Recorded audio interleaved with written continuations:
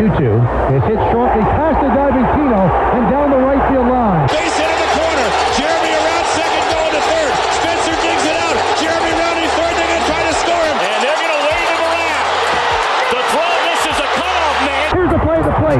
He is out. Oh, he is out. What a play by Derek Jeter. Gets the out at the plate on a tag by Posada on a backhanded pitch as the ball rolled on the infield, and Jeter somehow was there to flip the ball back to Posada. Both cutoff men were missed. Jeter coming down the line, fielded with his bare hand, a shovel to Posada, and Giambi is out. From Last Out Media Studios, this is In the Zone with Jeremy Dove and Jose Ruiz. Welcome to In the Zone with Jeremy and Jose. I'm Jeremy Dove. I'm joined by my co-host, my tag team partner, the man, the myth, the legend, the hardest working man in show business, Mr. Jose Ruiz. What's going on? Jeremy, what's going on, my brother? How you doing? I'm doing really good, man, because this is a milestone for In the Zone with Jeremy and Jose. This is for a new frontier, a new era for our podcast. Yeah, some exciting news. Some definitely exciting news. We've been keeping this in for a couple of weeks now, but I'll let you go ahead and do the... Well, In the Zone with Jeremy and Jose is now affiliated with Last Out Media. So we got a big shout out from our producer, John, over there. Welcome, fellas. Glad you're here recording with us tonight. I appreciate it. There you go. This is big, man. This is huge. We're in a studio. Yeah. No, this is awesome, man. And again, we're back to doing it face to face. You know, we went close to a year without doing it face to face, and you know that's too long, man. It's been too long. So it's definitely going to add an extra excitement to that. Yeah. So it's a lot of big things happening for us, and we're happy, proud. We've put in a lot of work this past year and some change, and we're grateful for all those who are listeners and coming over with us, and definitely looking forward to welcoming a lot of new listeners to the show. Yeah, we can't wait, man. The bigger we can get, right? And it's super exciting. I cannot wait. This show today, I'm super excited about as well.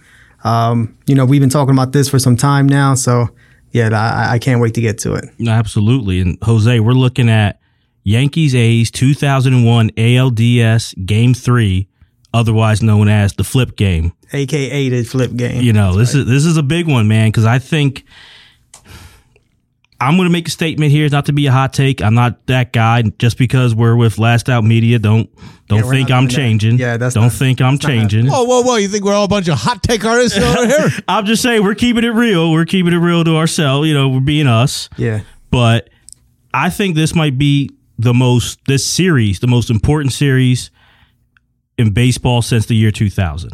This is a real game changer to me, as far as just you can kind of see with the 2001 ALDS what comes from this series, and then what comes afterwards, like the changing of the guard and how we look at baseball and how baseball is broken down and how players are analyzed.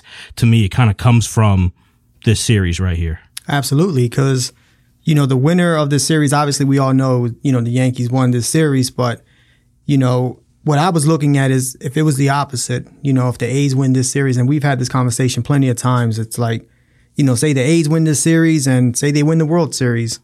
Do you still blow that team up? I don't know. Mm-hmm. That would have been, I think, an even tougher decision for A's management. But yeah, this series, man, points out a lot. People always think, well, it's like, the big market team versus the little market team. But I don't think this series was that. No. I think this series was really, and we're going to start talking about the Yankees and that dynasty, because I think it really showed, rewatching this game, especially in Game 3, the greatness of that Yankee dynasty. And Jose, to me, growing up watching this dynasty, and we just went through last, spring with The Last Dance, and I won't say they were on Jordan and the Bulls level in the late 90s. Nah. But I think they were a step below. This was a popular team, and they were the evil empire. And to me, they brought that Yankee brand back, because you get to the early 90s and, the Yankees are really a dead franchise. Yeah, growing up, the Yankees were terrible. When I was growing up anyway. And we're talking about, early 90s, late 80s, early 90s. until this 96 team when that run started. So, yeah, I can remember growing up and the Yankees, all they had was Don Mattingly, you know, and that was it. So this team here, and it's funny because you call them the Evil Empire, and it turned into that. But at first, that 96 team, people loved that team. Yeah. And it was, I think, what you were just talking about, like them bringing the Yankees back. That's a big deal. And because to me, for young people listening, they're probably like, the Yankees they're that franchise. And historically they are. Yeah. But there was a down period. And to me, I feel like, and Jose, I could be wrong, but I want to know what you think. They don't get that kind of love outside of New York, like that era of team. Like, I feel like people still kind of like wax romantically about like the Mickey Mantle and DiMaggio. But to me, like, this team deserves that as well. Oh, absolutely. You know, this team had tons of success, and not only tons of success, but it was like homegrown success. And we've had this conversation hundreds of times on this show. Like, what would you rather have? Like that young, hungry, homegrown team, or that team that you can just build through free agency and just dominate like that? Either way, you want to win. So as a fan, I'm going to take either way. But for me, it's, you know, these kids coming through the farm system, developing, becoming pretty good, becoming all-stars, and then obviously for some of them becoming Hall of Famers. And I think every fan will want that. Absolutely. But this team was the epitome of that. You know, they had a bunch of guys come up early, you know, in the early 90s, mid-90s, and they just developed into amazing players. And it's crazy to me because baseball, we haven't had a repeat champion since then. Do you call this what the Giants did? You call them a dynasty? Like, you know, like, I don't know. To me, the last true dynasty, like, no one will dispute that, was 96 Absolutely. to 01, that Yankee team in baseball. And it just kind of feels odd to me. Like, it just seems like you hear Jeter's name and everybody else kind of, they don't get that love. And I don't understand it really, you know? Yeah, I don't either, because they had some great players, especially on this team. This team was loaded too, and this wasn't that free agency thing that you see now, what they do and that they're able to do. You know, I guess as a Philly fan, and we sort of, you know, the Phillies sort of do that, but you know, I'm jealous. You know what I mean? And I guess that's what comes with that, you know, that Yankees organization, all that hate, because people just want to be. They wish their teams were that way. Right. But this team had some good young players. Yes, Soriano, Jeter, Bernie Williams, Posada, like all these guys came through the system. So I respect that. You know what I mean? And then they were sprinkled in with some veterans, some really good veterans. You got to respect that, man. Absolutely. And to me, you look at it, and we talked about it, check our archives. Check them. When we broke down the long gone summer 30 for 30 and how, you know, baseball, a lot of people are really trying to distance themselves from the steroid era in that summer of 98. But you look at it, this 96 to 01 run, the 98 Yankees, many people consider them the greatest team in the modern era. And I feel like if I'm baseball, I want to embrace that. Like, look, like same with like the whole King Griffey Jr. thing. Yeah. Like, okay, there were some dark times in the 90s and early 2000s, but there's some positive lights here. You know, Griffey, the 98 Yankees, maybe the greatest team ever, happened that summer, and like nothing, crickets. Yeah, you don't really hear about this team at all outside of like you said, outside of New York, and it's a shame because again, some of these players are going to be at least Jeter, Mariano Rivera. These are like all-time greats, you know, but you just don't. They're not sexy enough, I guess. I don't know. Outside of Jeter.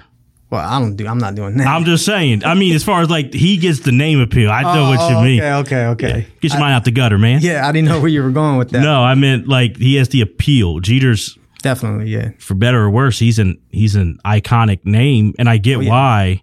But like I said, not because we're with Last Out Media and our first show with them, but I'm going to make a statement here, and I think Derek Jeter... Don't do it. First ballot Hall of Famer, but you look at this team and like the core four, I think they should call the core five, because I think Bernie...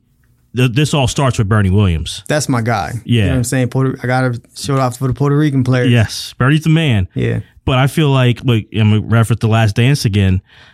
Derek Jeter is Scottie Pippen, but he gets like Michael Jordan love. And don't get me wrong, I think... Check our archives on The Last Dance. Scottie Pippen's a great player, and people don't give him the respect.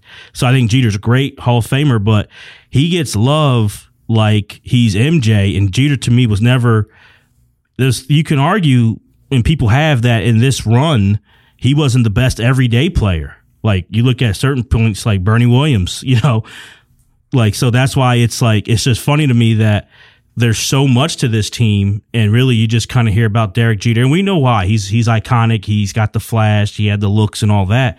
But I mean, I'm gonna call him the core five. I'm not gonna say core four. I'm putting Bernie in there. Yeah, I would put Bernie in. Bernie, and then you have Mariano Rivera, the greatest closer ever, Jorge Posada, Andy Pettitte, Jeter. That to me, that's pun intended, the core of this great Yankee dynasty. So let me get this straight. I just want to read some stuff off to you. Mm-hmm. So 96 Rookie of the Year, right? 5-time World Series champ. Yeah. 5-time Silver Slugger, mind you. And this is an era with, you got Nomar playing shortstop. You got A-Rod was playing some shortstop and then moved over. Then you got Tejada, what we can get into later today. Like the AL had that shortstop position was stacked.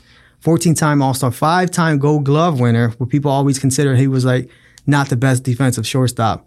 And then World Series MVP, obviously. Like that's big time. He's a great player. You know what I mean? I'm not saying he's not a great player. So there's no Jeter stinks, none of that for me. He's kind of, and we talked about it with other people, it's the fun part about doing a show like this because it's not to me cut or dry of where he ranks, because it's a team game, and and we're going to get into it when we get to this play, that really personifies him in a way. Like, he's the intangible guy. He does those little things that you can't put in a box score necessarily. So, and I don't take that for granted. I love that about him. I love that about anybody in sports. Like, it's those things that you can't just see on a stat sheet. That's what makes it great. But I do feel he was on a loaded team. Yeah. He was very protected. And I don't know if Derek Jeter's on another team, if he's going to carry the load, if he's that guy who can really, be around and carry it. Like, you look at that run, I don't know if Derek Jeter is a better hitter than Bernie Williams. I think for his career, Derek Jeter accumulated, but in that main dynasty run, there's some other guys on that team. Tino was a big bat. Yeah, he was a great player. So we're not even sure of and we know the best player overall probably is Rivera. Yeah. He's the best player on that team, but he's a closer, but everyday player. Everyday player, I don't know if he's the guy necessarily. He's one of them. He's up there. I don't know if he's number one.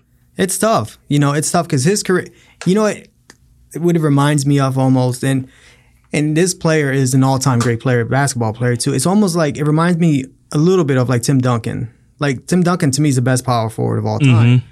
So I'm not saying Jeter's the best shortstop of all time, but it's just the way Duncan goes about his business. I feel like the same way Jeter does too. And it's like they do so many things that are so good that there's not one thing you can point out to say, oh, he's the best, he's the greatest at this and this and that. Like, Duncan was a great rebounder, he can do it all.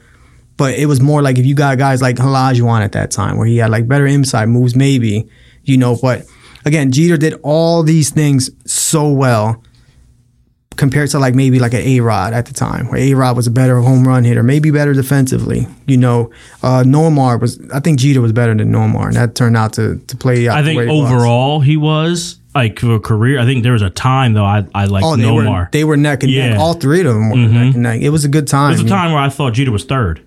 Oh, without a doubt. Of the three of them. Yeah. And so that's where I'm like, Yeah, especially at the 97, 98 seasons, those seasons, yeah. Like that, it was you had an argument on each one. Yeah, for sure. And it was fun. It was fun to see it. But, I just don't know, if Jeter was the guy. And I think that's where it's such a thing of because Duncan doesn't have that stardom. And to me, Duncan was the guy. He was absolutely the man that made, where we weren't always sure if Jeter was the guy as far as opposing pitchers feared the most. Was it always Derek Jeter? I don't know if that's the case. Yeah, fear, I don't think. You know what I mean? There was ways to get him out. He was a good hitter. He hit 3,500 hits. That's a lot. That's a lot. What I mean? He played a while too, though. He did. But there was, I can compare it to Cal Ripken, and Cal Ripken didn't have that many hits. He had more home runs than RBIs, but that's a different story. But I agree. I don't think pitchers went into the game fearing Derek Jeter. He was he'd get on base. He did a few things. He did a few things in this game for sure. But I get your argument. Yeah. Let me just ask you real quick. Who would you take, Jeter or Cal? I'll take Jeter. I'm not the biggest Cal Ripken fan. We've talked off air Yeah. before. I think Cal Ripken's He's a good player. He's a great player. He's more overrated than Derek Jeter is. Yeah. Yeah, I agree.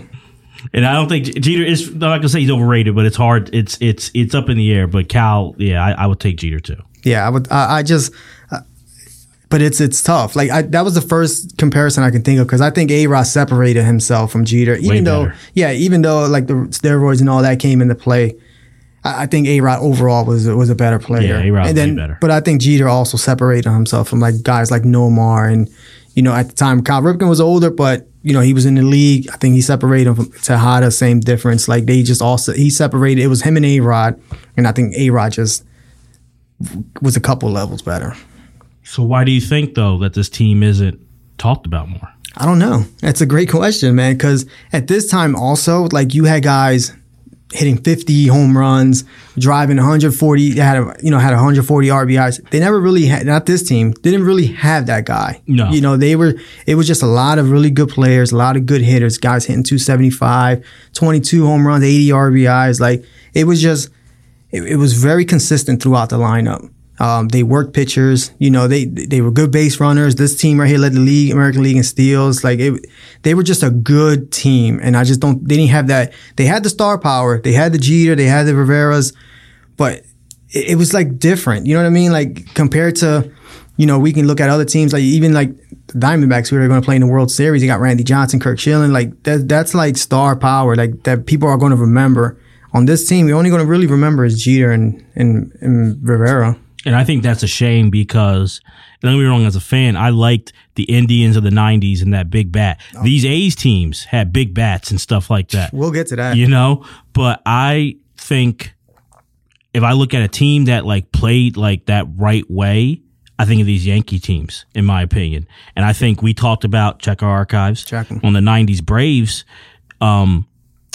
This Yankees team from 96 to 01 did what the 90s Braves were trying to do, which should have done. Yeah, which is, great pitching and timely hitting, clutch hitting. They don't always have to have the big bats, but they could get the hits when they needed to. Yeah. And the Braves didn't have that as far as hitting, and even clutch pitching in a lot of ways too. Yeah. The Braves in the 90s didn't have that, but these Yankees kind of did it and did it better. And I think if I'm looking at a team in modern times who I'm looking at like, oh yeah, kids, watch how this team plays. It's these guys. Yeah, exactly. They play the game right.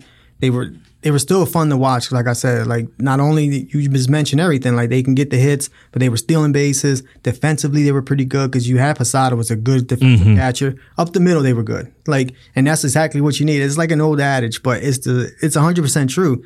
They had the catcher. Jeter was at shortstop. He's a good defender. This team had Soriano, was decent. And then you had Gold Glove in center field with Bernie Williams. Yeah. Like it was just, Tino was a good first baseman. You had Scott Brocious on third. He had just won the Gold Glove in 99. So this team was defensively, you're not beating them. They're not beating themselves. So not only they're not beating themselves, but they get timely hits. They manufacture runs. And this is all that old school baseball shit that people always talk about that nowadays it doesn't really apply, but and it comes into play here. Exactly. Big time. Mr. Cross. And I honestly think, to me, it's surprising. And I think as a fan, we should talk about it more. And there's some books, the Core Four have a book, the Torre years that Tom Verducci wrote with Joe Torre, because to me, it's fascinating. We saw what everyone knows about The Last Dance, and like you wanted that, even though I don't think he was a villain, but Jerry Krause, we have it with George Steinbrenner. Yep. And every year, even though they're a dynasty, we're going into 2001 playoffs here, 4 titles in 5 years, and Brian Cashman as GM, Joe Torre, their contracts aren't like, they're up at the end of the year, and it's like there's not an extension, and that's the crap, and that's why I think Joe Torre doesn't, we could say, oh, this was a great lineup, just sit him out there. The pressure with the New York media and with Steinbrenner, you got to give Joe Torre a lot of credit. And that's another piece that is not even talked about either, that we haven't even started talking about. Now you got a really good team with a bunch of great players, and now you add on to this great coach. That's a great recipe for success, obviously, because they won 4 out of 5 years, right? They won 3 in a row coming into this series. So it's just whatever you need in an organization. And I just mean like when it comes to like players, management and all that, this team had it. The Yankees had it. And I guess that's what a lot of like that Yankee hate and all that evil empire stuff comes from, because it's just like, man, like not only are they good, but they constantly, like they're at this point, they're going to constantly be good. Why? Because now they can sign free agents. They signed Mussina this year for like 80 mil, something like that. And now they're bringing up guys like Soriano. So it's just like they can kill you both ways. And it's hard to watch from opposing fan. But you got to respect it, like I said. Fellas, I hate to break in here too, but that is one of the reasons why I hated this entire regime of that. It's just like I was such an A's fan. I mean, like rooting for the A's to bust open something. We didn't know who Billy Beane was at this point. Like we weren't watching Moneyball and all that other stuff, but it was just that element. You guys explained it. It's this small market team going up against the evil empire that they weren't supposed to be there. And then, of course, they're going to raid the Oakland Athletics in about a year or two after this too. Pretty much. Like, I can't tell you how many different franchises I've hated as a sports fan. Duke, North Carolina, the St. Louis Cardinals, the Dallas Cowboys. Oh, North Carolina here. I hate them all. John, get rid of Tobacco Row altogether. Actually, NC State can stay. They can stay. But I got to say, at least for me, this Yankees run with Jeter and A-Rod and all these guys, probably my worst enemies of all time. Wow. So that's how good they like. That's what I remember. Are you guys the same age as I am, or like are you around the mid to almost pushing 40? Yeah, I guess I'm 40. Yeah, like you guys were. What do you remember? Because we were in barely even in like finishing high school. I was middle school around this time. Yeah. Like so I'm a little younger than you guys. I just remember hating the Yankees. Is that just me, or were you guys in the same boat? No, I hated the Yankees as well then. I think that's, but when we do this show, we got to give props to them, and that's where I look at it. Like, I understand that. It irks me, but that's why I love you guys. Yeah. See, I'll say this. That 96, 97, I didn't really hate the Yankees because they weren't good for so long that even that team... Because that team was built like it was like a lot of older players. You know what I mean? Like Wade Boggs. Like it was a lot of older players. And you got Jeter and you had Bernie, like a couple of these young guys about to come up. So it was like, okay, the Yankees are back. They're good. Because to me, they were never there to be back. You know what I'm saying? If that makes any sense. So it's like those first couple of years, I was like, all right, like whatever, they're back. Like, but then this continued, and that's why I was like they can kiss my ass. Yeah.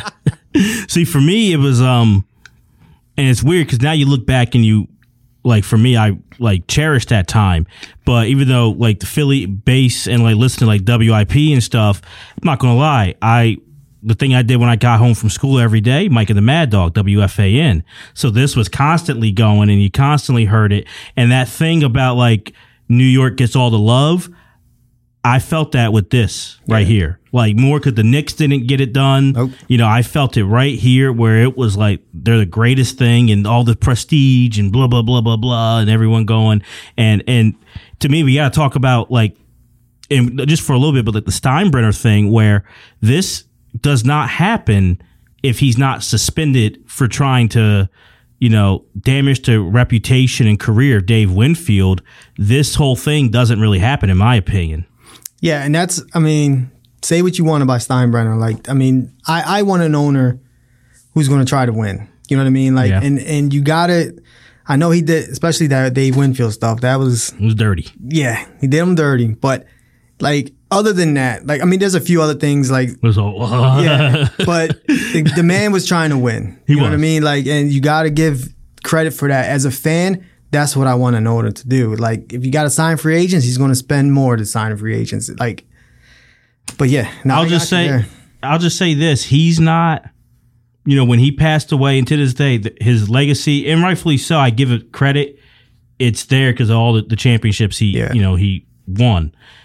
But he gave Joe Torre a hard time. He gave Brian Cashman a hard time. And to me, if he doesn't go away for 3 years and Gene Michael develops, drafts players and they don't trade him away like Steinbrenner had been doing, his reputation is totally different because he'll be living off of Reggie Jackson and they'll remember him for the whole Billy Martin, hire and fire 5-time thing. So to me, when I see, like, looking back watching this game and I'm like, without, like, a few men and two of them being Joe Torre and Brian Cashman, your reputation, you're not like, you don't have this reputation, and the Yankee brand isn't back, because he went from, when they announced that he got suspended in 1990 for 3 years, he was banned for 3 years. They gave us a standing ovation in Yankee Stadium. So like, it's weird. Like now it's like, I miss an owner like that. Well, in like the heyday, they were happy to see him be banned from baseball. And I don't give him like all the credit for this team, for sure. No, I'll give him none of it. Exactly. Like he has nothing to do with this team. If anything, like you just said, he might have blown this team up before it even, took place. You know, like, somebody like Jeter or Bernie Williams or whoever, he wants to sign a free agent, want to trade for somebody, those are the first guys to go. So I agree. No. So it's just crazy. And, I think I might have brought it up to you before, but, Torre's first year was 96. Mm-hmm. The year before, the Yankees finally get back to the playoffs. Buck Showalter is the skipper. And I'm wondering, with Buck Showalter, do you think this is still this Yankee dynasty? Was this destined with anyone as the skipper? With Buck Showalter? Nah. You got to give Joe Torre a little credit. Okay. Even though Buck Showalter you talk about done dirty, that's another one there that's not a good look. But no, I think, I'm not saying he wouldn't have won any, because he would have, but you got to give Torre a couple of these, not on his own, but like he made some moves and he's done stuff during, especially like those playoff runs, that you got to give him a little more of that credit as well. No. So what? I don't know, man. That's one thing I've always thought about is I don't know if Joe Torre is as good as that whole dynasty actually was. I think Buck would have won, not the same, but pretty close. I don't think Joe Torre is like, because maybe you guys can remind me. I can't think of like, what is something that Joe Torre did that was significantly better than any other manager that you could have brought in there. I'm going to make a statement here. Like I said, I don't know if it's the studio or John's getting me fired up or something, but it's a Phil. I'm not calling him on the level, but it's a Phil Jackson kind of a thing where Phil was not X's and O's, for the Bull. That was Tex Winter. But what Joe did, so many people wilted under that pressure of George Steinbrenner. Yeah.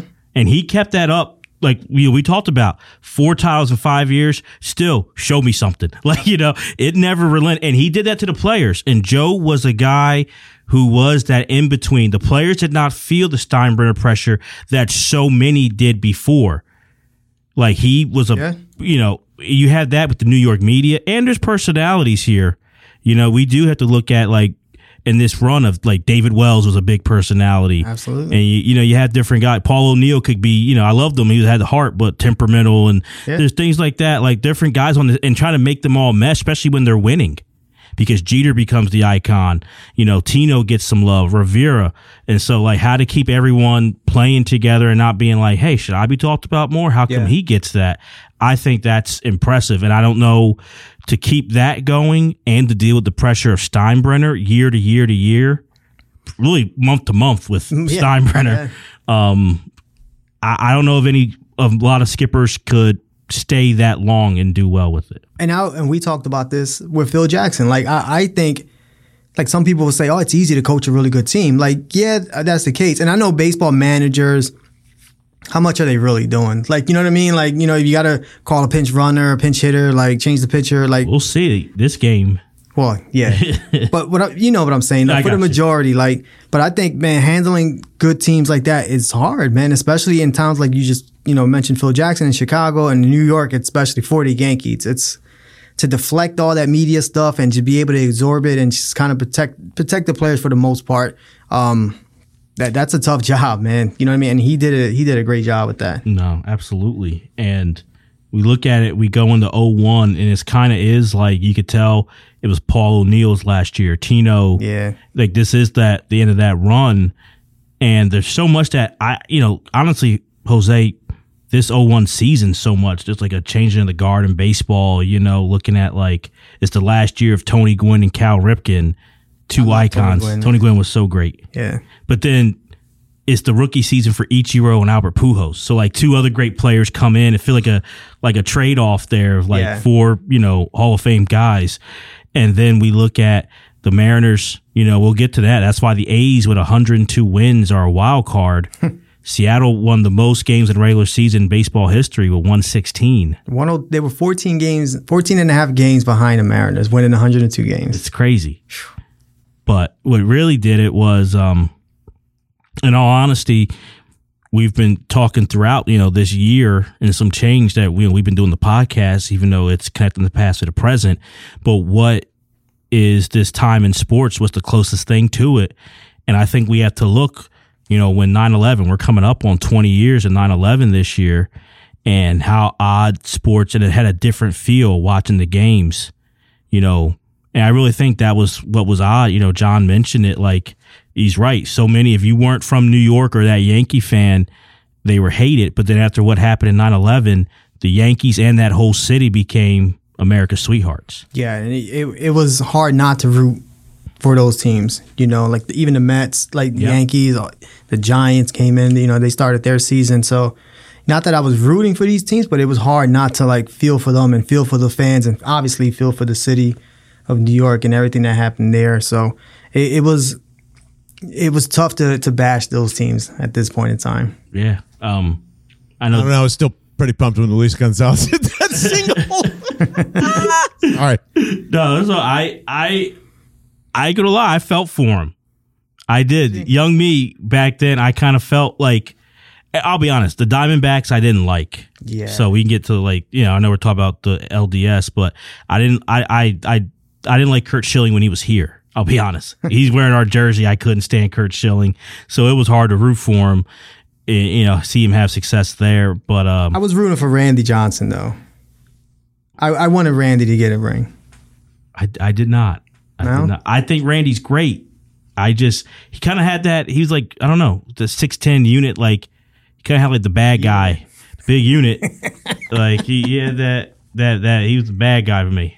No, but I didn't root for him. No, I did.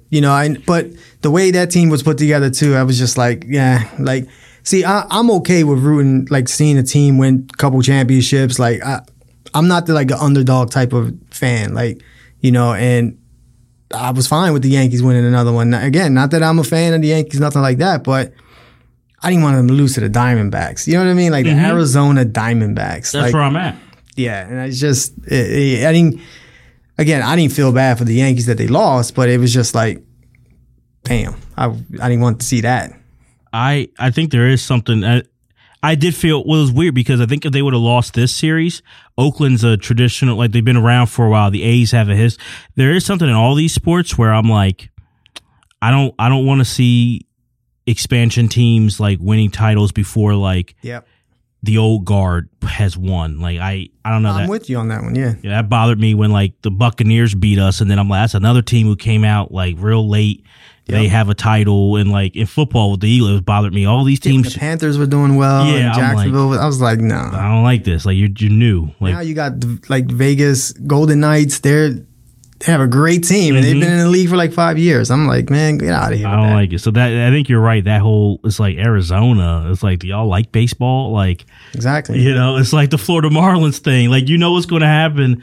The Marlins get in like once every 10 years, and they act like they like sports there, and then like throughout the years, like there's like 2,000 people. Then the playoffs come in. It's packed in South Florida. I'm like, I don't like that. Everybody and their grandmom has a shirt on. Yeah, I don't. Nah, whatever. You ain't in it in the trenches. I don't want to see you. No, but I agree with you on that. Like it again. Randy Johnson was for me. I like to see somebody dominate, man, and he was definitely dominating this year, and it was just fun to watch, and I was okay with that. No, but. A real big thing, though, we're looking at the Yankees' opponent here for this ALDS, and honestly, they're just as intriguing in their own way as the Oakland A's, these early 2000 A's here. And talk about a team that was a lot of talent. Art Howe as the skipper. There's this guy who now he's like almost a household name, but at the time, Billy Beane, no one knew who he was. And, man, it's just a different time. I'm looking at this squad and I'm like, man, this is back when like Jason Giambi was cool. Yeah. Like, what I mean? Like that's the Giambi that I liked, like that guy right there. And you're just seeing, with Tejada and Chavez and Johnny Damon without the hair. Jermaine Dye. Dye.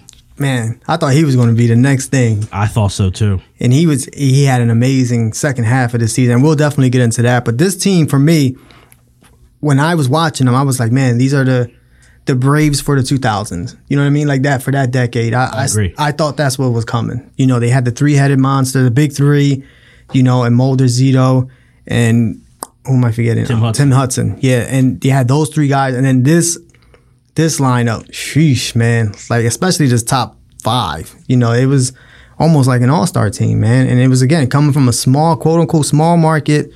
And it was just, I was really happy for them, man. Because I can remember being a little kid and the A's were the shit. Yeah. You know what I mean? With Canseco, McGuire, and Henderson, like, and then they were terrible for a long time, right? Mm-hmm. And then this team comes along and they're just loaded. Like, they're loaded everywhere, man. It's just a fun team to watch.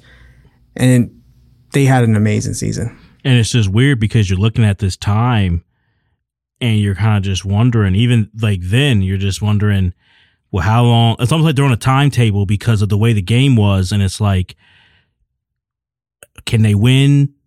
And can they win before the guys get plucked away? Like, you know, you're kind of like... Because the Yankees were already trying to get Giambi. They were already fishing. That's how cold-blooded it was. It was like, even doing the broadcast, they're like, they know they're looking at Jason Giambi for first base. Tino, they're not going to pay him. And I'm like, geez. Like, I'm like, it was already like a done deal, it feels like. It's like, come on, man. Yeah, and that's a shame. And that's when, again, that hate really started for me when it comes to the Yankees, when they were like, all right, like, now you guys are already good. Now we're just, you know, now you're trying to get all the great players, and it's just, I don't like that. I can't stand that. I do think you're right, though. Like, I maybe I'm wrong.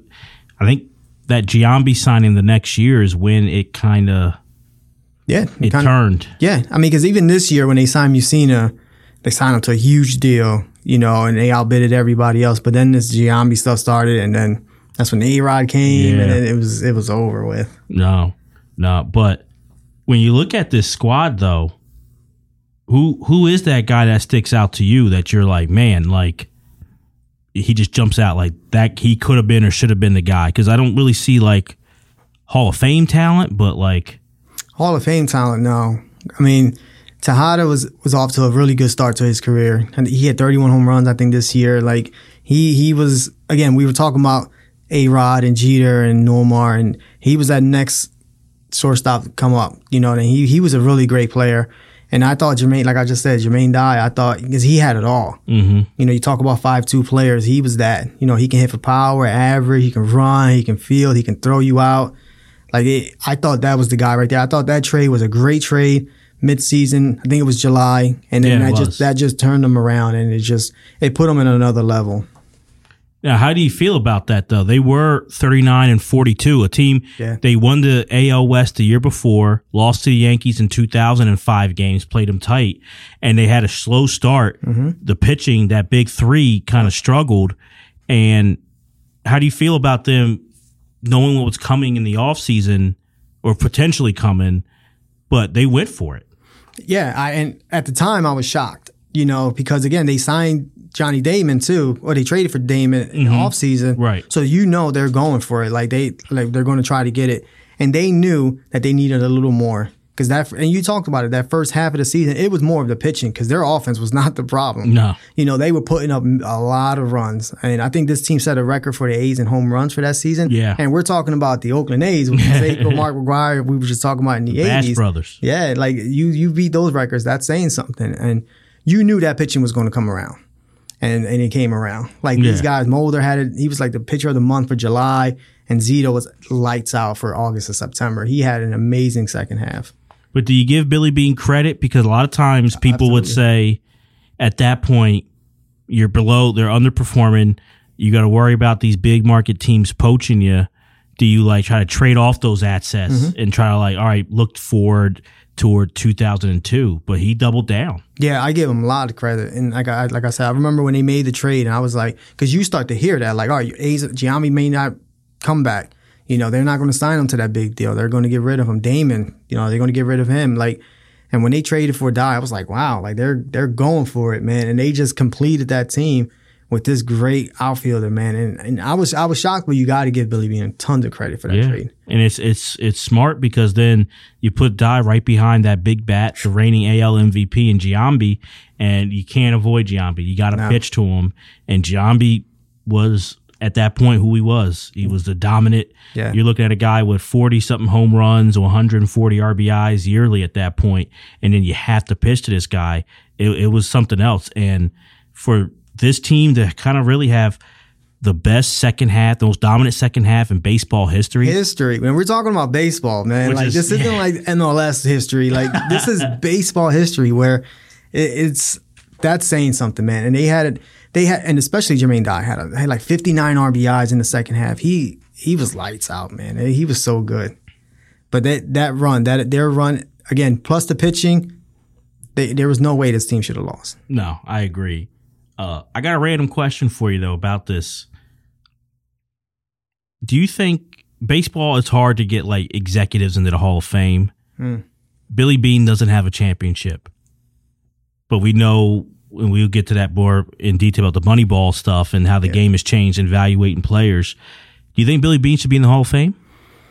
Ooh, with no championship, it's tough. But, I'm big on like legacy and what he brought to the table, and we'll get to this, but he changed baseball, and for better or worse. For me, I don't know. Like that's debatable, but what he did after this. I mean, he built this team as well, but what he did after this, I mean, it's debatable. I don't know. It's tough. Like I don't. To be honest, I would say no with no championship, but it's tough. He's got a case. It's something else because. There's like, I don't know if there's even, I think there's under 10 like GM executives in the Hall of Fame, and none of them have no rings. They all got rings. So that's why it's but I just kind of wonder, I think that's a debate people should, I don't know if they're already having it, but people should start wanting, because like that's what we do on this show. Legacy is important. How you change the game should not be undermined just because maybe you didn't win as much necessarily. So I got a weird take or question, I guess, based on that. I think Billy Beane is simultaneously changed and ruined the game at the same time. So I honestly believe he definitely belongs. Like, there's no question he belongs in the Hall of Fame. The shift, where everything is at now, launch angle, walking, stop stealing, the big power game's pretty much out for the most part. I mean, like, that's all the game is home runs and strikeouts now. But like the reason why they're all the reason why the Cubs broke the World Series open and finally eliminated that curse, the reason why Boston did it is because of Billy Beane. It's because of, all the, I can't even remember the guy's name. Bill James. Bill James. Yeah. Like, now, like, I think Bill James today is a lunatic and the game's passed him by, but he's still the grandfather of, just like Billy Beane is the grandfather of. I think he should be in the Hall of Fame, but I also think he deserves the utmost credit for ruining the game, which is where we're in now. I don't know about you guys, but even experiencing 01 in this whole era, I cannot watch baseball the same today, and it's no longer the same anymore because of Billy Beane. That's my take. And not only that, because I agree, I hate baseball, and we've talked about it plenty of times on this show, was my first love. Yeah. That was the sport where I grew up playing. I played for like 20 years, and that was...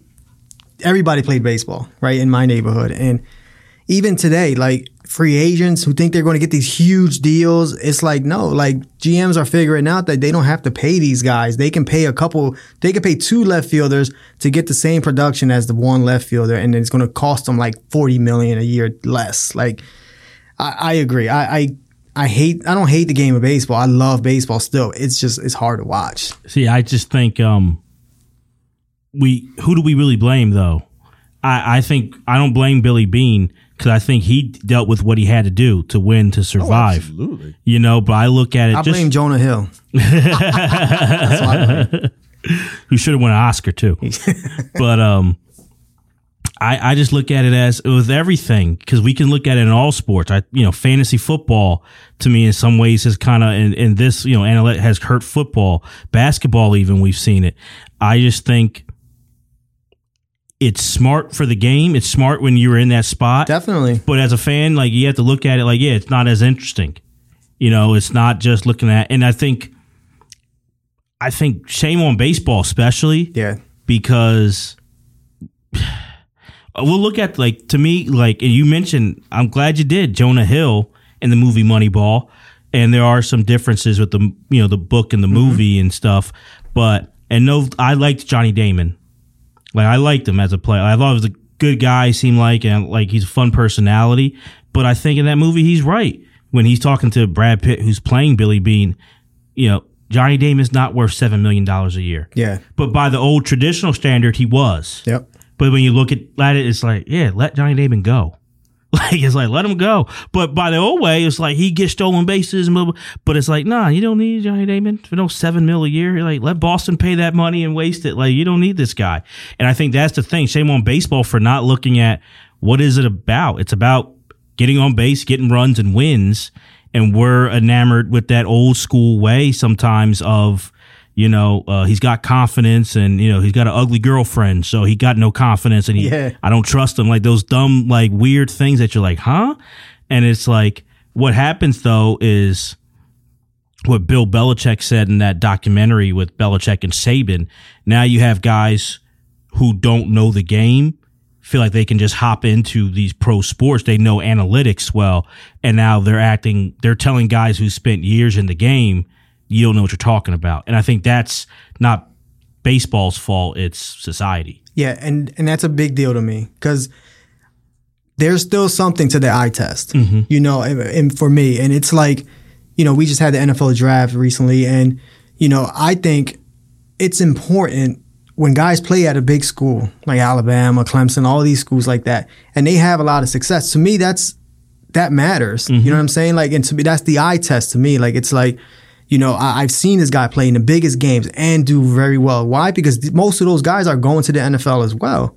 And when you get a team, or I'll keep it on college football, like you'll get a team that's like BYU, let's just say, right? And then they'll play in Ohio State and not do well. To me, that says something. You know what I'm saying? Like if there's a quarterback who's, you know, going to be drafted and doesn't play well against big schools like that, I just think he may not be ready to handle the NFL. Like I think that's being lost. Like for me, that's being lost big time when it comes to sports. Yeah, and what I will say that I liked, I can give you the two big things that I like and disliked about the way I think I like that it gives guys who didn't jump out to you, like in the Moneyball, in the book Moneyball that Michael Lewis wrote. I liked Kevin Youkilis as a player. I'm not saying he was the greatest, but I thought he was a good player. I think by the old way of looking at it, you don't. He was a scrub. Yeah, you don't notice Kevin Youkilis. You don't notice what he brings. But when you looked at it through like the analytics, like, oh, you see, like, no, he's a valued member of this team. Like, he's important to it.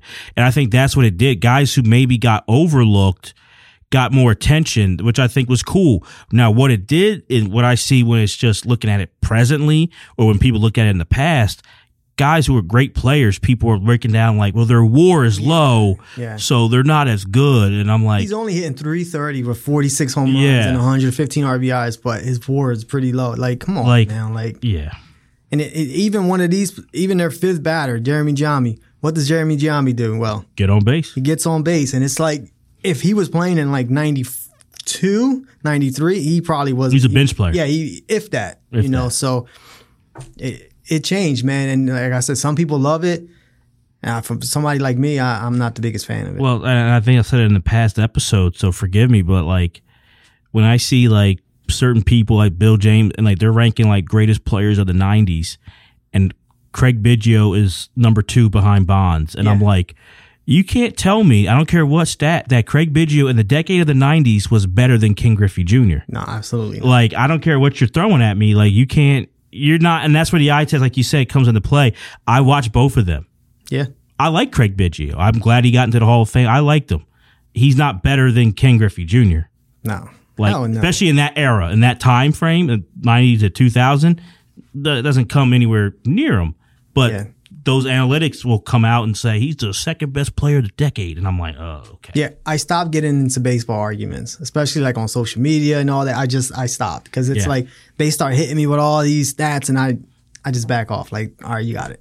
Like, I don't have time for that. It's weird because baseball to me before all this was always like the most stat driven of the sport. So I'm just like, people act like it wasn't a stat driven game before. Like, so like we know the stats, but then like now, I don't know like the all-time leader in OPS is like all-time leaders in home runs and strikeouts and, you know, all those things, hits. Like I can give you that, you know, batting average, RBIs, but like who's the all-time with WAR? You got me. I don't know. You lost me there. Yeah. I'm going to walk away from this conversation. Yeah, I got to look that up. Like, I got to look it up. Like, I can tell you how many home runs he got, but I don't know. Like, exactly. I can't stand it, man. So again, I'm not a big fan of like Moneyball and all this stuff, but I understand how some of these small markets had to come up with ways to compete with the Yankees, Red Sox, some years the Phillies, but for the most part, those powerhouses. Yeah, because it's just weird because it was a great time, but it did suck in a way.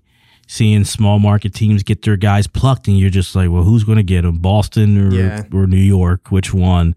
So like, it was crappy, but like, it still was like an exciting time in the game, and it was fun to watch. And you know, I think these A's teams, we can kind of look at it. You know, we're not doing that for this episode, but you know, we got to wonder, did they underachieve or overachieve in this time? And this is something else that, you know, we've talked about it plenty of times.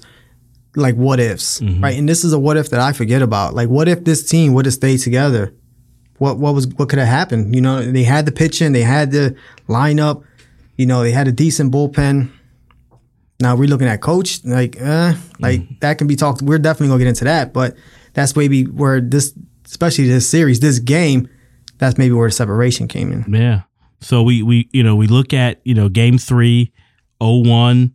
I think it was October 13th. 2001, and it's just crazy because rewatching this, the broadcast, they're talking about the cleanup crew going through the rubble at the World Trade Center. So we're still, you know, really, it's a month after 9/11. It's still fresh on everyone's minds, just what's going on, and you feel that throughout, you know, just rewatching this game. So I wanted to ask you, you talked about the broadcast. What broadcast, when you rewatched it, was it Fox? Yeah, it started off with Michael Kay and John Sterling, who I used to grow up listening to John Sterling on WFA, like the New York, so I know that, but then it went to Fox, yeah. Can I say something real quick, sidebar? Yeah. Steve Lyons. Yeah. Oh, man, I can't stand that dude, man. Like, and he was, in this game, he was killing me, man. Like, he was, cause, I mean, the one part I do like, he's like, kind of honest, you know, and like when it comes to like criticism, he'll like say it on the air. And again, this is on Fox, so it's just like a nationally televised game. But oh man, I remember Jeter got hit. You know, he got hit in his game on the hand, and he was like saying that Jeter was being lazy and like not trying to get away from the pitch. Like this dude just got hit in his hand. Like, shut up, man. Steve Lyons. Because when Fox had first got baseball and had the Saturday game of the week, they had a pregame show, and to me he was a funny personality there. In that regard, he was okay. I didn't like him in the booth, and you're right. Like he would be honest. He did seem like he was comfortable. And he was too comfortable, as we saw later on. A little too comfortable. Well, obviously, both guys we've seen in history has shown they get a little too comfortable with the mics on, and you know, both got canceled, you know. Yeah, so both guys. But yeah, it was interesting hearing the broadcast, and kind of surprised it wasn't a Joe Buck, Tim McCarver. Yeah, you know. I don't know if they were doing any of the other games. I know the Cardinals were playing earlier in that which day. Might have been where they were. Yeah, Joe Buck was like, I'm doing the Cardinals. And McCarver, you know, he played there too, because I'm like, this is like, wouldn't you want to be? That's what I thought. Wouldn't that get the A crew Saturday night? I remember it was a Saturday night game. Prime time, yeah. You know, this dynasty could be dethroned that night potentially by this young up and coming team. Right. I don't know. So that's why I got to talk to Fox. Exactly. I know. So I was surprised that it wasn't Buck and McCarver, but no. We look at the starting pitchers for the teams. So we got for Oakland, young Barry Zito, who was dominating the second half of the season, man. I got some numbers, but go ahead. And on the other side, who also was dominating second half, the future Hall of Famer Mike Mussina. Yeah, he had another dominant stretch there too. I know. So Zito's last 13 games, he was 11-1 with a 1.32 ERA. Damn, that's nasty, man. So again, he won Pitcher of the Year August, September. And he was lights out. I mean, he started off 6-7, so it's like you may think he won 20 something games. No, He was struggling in the beginning of the season, but yeah, the second half. And this is the pitcher you wanted on the mound. You know, the way they set up that rotation was perfect. And then he was, you know, he had revenge on his mind from the year before, losing to the Yankees in Game 5. So it was all set up for the A's. And it was interesting because in the broadcast, they talked about it, and they were like, Barry Zito said it all changed when he talked to his father. Yeah. And his father said, "What's going on with you? I don't know what you're doing out there. You're not pitching right. Something's wrong." And I'm like, that's the quote? That's the story? I'm like, I thought they could say this is inspirational, like, you could do anything. I'm like, oh, that's it? And then like, you got to pitch better. Okay, Dad. And then like that, now he went 11-1 and he's like Cy Young out there now and stuff. I'm like, oh, okay. So Mussina, 6 out of the last 7 starts, he gave a 1 run or less. Oh yeah, I had that written down too. So that's, he was coming in hot too. So everybody knew this was going to be a great pitching duel. Let me ask you though, going about Mike Mussina, because he was always he got into the Hall of Fame, was that 2018 or 2019, but he was up for a while, was constant debate about him, and probably to me got more attention in that like run, like should he be a Hall of Famer or not, and he did throughout his whole career. Like Mike Mussina was really like an under kind of he was a low radar guy. I mean, but also you got to look at who he was going up against. You know, you had the guys in Atlanta, right? Maddox, Glavine, right, Smoltz. Then you had Pedro. I love Pedro. Pedro's my favorite of all those guys. You got Randy Johnson, you know, and then you can throw in there Kurt Schilling if you want. Like, I don't know, that's your guy. But he was always not true. No, definitely. He was always like 3rd or 4th compared to those guys. You know what I mean? Year in, year out. Some year he had some down years, but for the most part, he was there top 5 in ERA for the most part. Like wins, he was always 12, 15 around that area. Especially when he got with the Yankees, that bumped up a little more too. He only won 20 games once. His last year, which is crazy. Yeah, never happens. It's just he was super consistent. You know what I'm saying? That's the thing, though, man. Is the Hall of Fame? It's weird. That's where like numbers. We talked about it. You and John, you know, were get off my lawn kind of sounding a little bit. But let's be honest. Without like breaking down the numbers, Mike Mussina's like. The eye test says says good. Because he's not a Hall of Famer. There we go. Okay.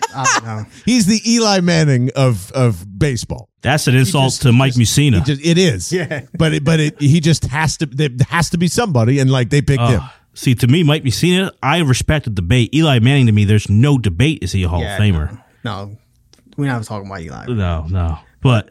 No, I think he is. You know, because again, like, I get he wasn't the best, you know, for a long stretch there, right? He just said it out. I get that he's not the best. But again, look who he's going against. You know what I'm saying? Like, I'm not gonna fault him for coming in 3rd place to Pedro and Randy Johnson. Like, you're talking about 2 all-time greats. He was just top 4 for like 20 years in a row. Like, you got to give guys like that credit as well. Like, absolutely. I don't know. Like, that's just my opinion. Why I say I agree with Jose, John, is like you got to bump him in that era, which is the steroid era, and a lot of things, and he was consistent.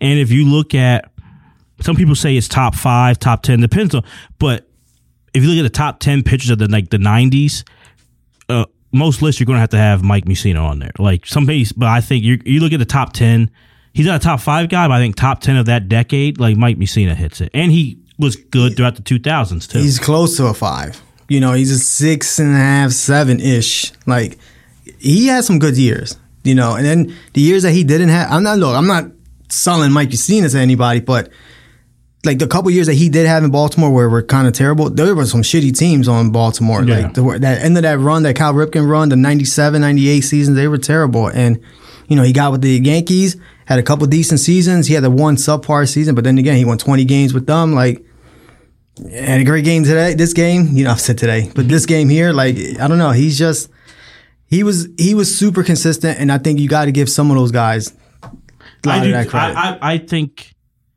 it's okay to give him in, like, and I think I'll be honest, like, that's where sometimes the numbers can help you, because I never would have said Mike Mussina wasn't good. He was a really good pitcher, but when you break it down and you're like, wow, it was for that long, and it was a consistency. You knew what you got from him, and not always having that great run support, you know, in Baltimore and stuff like that. It made sense for him to go in. So I I see that, and you're right. It's not. There's tiers to it. He's on nowhere near the tier of I don't think he's on the tier of a John Smoltz or Glavine. I think all the big three in Atlanta, I wouldn't put him there. But as a starter, him and Smoltz, his numbers are better. But obviously, what puts Smoltz over is the reliever stuff. Smoltz could do it all, and Smoltz was a gamer. He was in postseason. He was amazing. So that's why.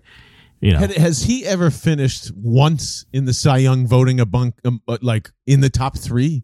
I think he did. Yeah, he did. He did more than once or just once. More than I once. believe more than once. Yeah, okay. He was second the 1 year. I think to Pedro. I believe. Don't quote me on that, but he was second 1 year. But yeah, he won 20 games once, but he had a couple years with 19. In Baltimore. Mm-hmm. Yeah, he won one. I know for sure one season. And I'm looking at a comparison with him and Pedro. I'm not comparing the two. Please, because Pedro's my guy. I love Pedro Martinez, but ERA Pedro's like below subpar 3. Like that's amazing. I love Pedro, but Mussina's got a lot more wins than Pedro. Pedro's at 219. Mussina's at 270. So it's like helps when you're on the Yankees. Well, yeah. Pedro was also on the Red Sox, so it's like we can. I mean, again, Pedro to me is a light. He's a much better pitcher than Mussina. Yeah. But again, if you want to just throw numbers out there and kind of like that's what they do, a lot of things. What hurts Mussina too, he never won a World Series, never won a Cy Young. That's important too to get in the Hall of Fame. But again, I think what they did with Mussina was just look at who he was going up against. And is that right or wrong? I don't know. But because no pitcher now is going to win 300 games. That's over with. Right, I agree. And he's at 270. Mm-hmm. I don't know. He stays in Baltimore his entire career. Is he in the Hall of Fame? Probably not. Same numbers. Probably Same numbers. That's what I'm saying. I think the Yankee thing. Yeah, help him out. Yeah, a couple notches. I think he should still be in there. I just think it's a popularity contest a lot of times too. To be honest with the Hall of Fame, and if you look at his postseason numbers, they're not you know what I'm saying? They're not lights out, and so. Well, because I want to, we look at Game 3, 0-1 ALDS, and it's a pitcher match. It's a duel with two of the best in the game at that time. Barry Zito would win the Cy Young the next year, and a lot of people look at what happened. I think it was 2006. He signed with the Giants, across the bay, and a big contract, and he flamed out. But people forget how just a hell of a pitcher Barry Zito was, and he looked like he could be a pitcher. Maybe in Cooperstown one day, Barry Zito. People were saying that for a while when he was in Oakland. It didn't happen. And he was a disappointment with the Giants, but let's not knock. At this point in the early 2000s, Barry Zito was a potential superstar pitcher for the A's. All three of those guys were great pitchers, man. But Zito maybe was the one with the most potential people would look at. Yeah, his stuff was nasty. Oh. Man. Coming from that left side, with that big curveball, his stuff was definitely nasty. And that's the thing for me. Looking at a pitcher like that, he wasn't overpowering. So for me, he's going to pitch a long time, man. He's going to get a lot of dudes out, and I don't know. That money must have got to him or something. His dad didn't give him another pep talk.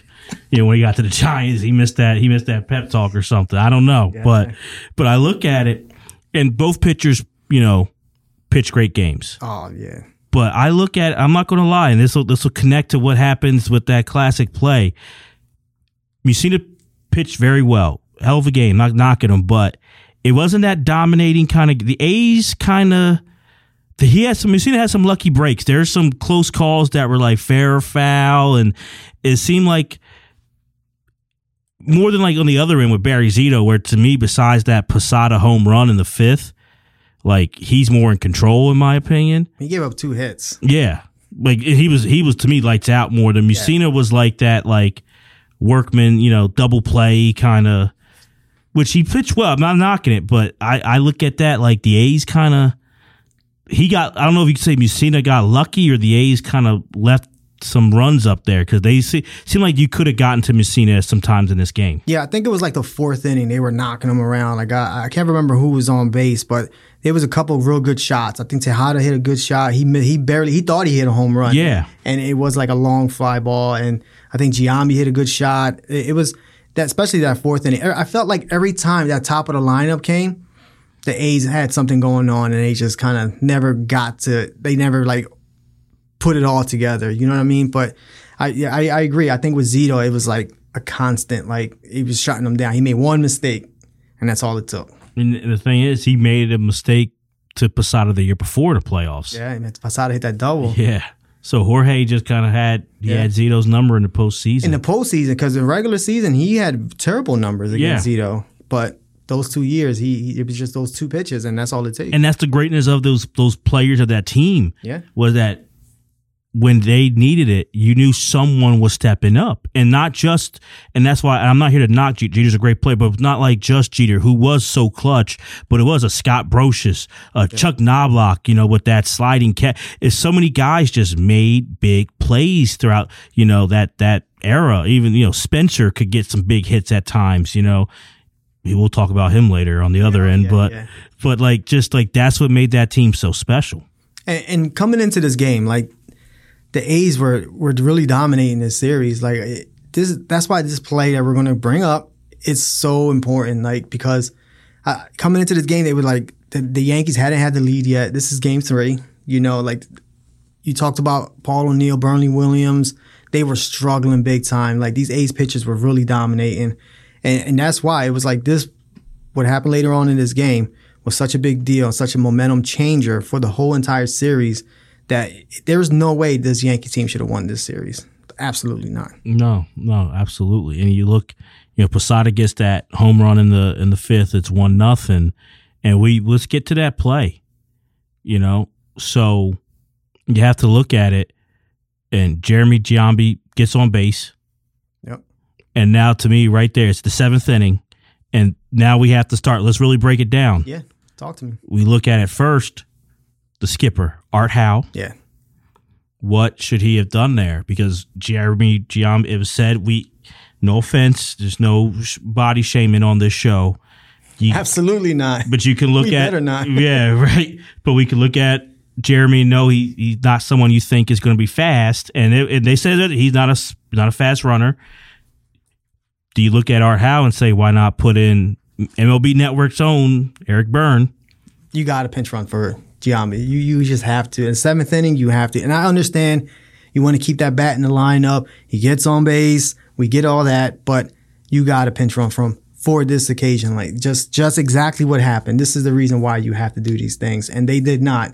And now, either way, he should have been out, right? Like, we'll get into the play a little deeper. But if Spencer hits the cutoff, he's out by 10 feet. So I think if you have somebody in there who can run, that play is a much, much closer play. So I think I agree with you, though. I think Eric Byrne should have been put in just so someone who could generate something. Something, man. Which you knew. All right. I'll step in here. There is no way either of you two have the balls to take out Jeremy Giambi in the 7th inning of a playoff game. Oh, yeah, I do. I'm taking him out. There is no way, and no one really at the time said take him out because that's a smart move. You're in the 7th inning.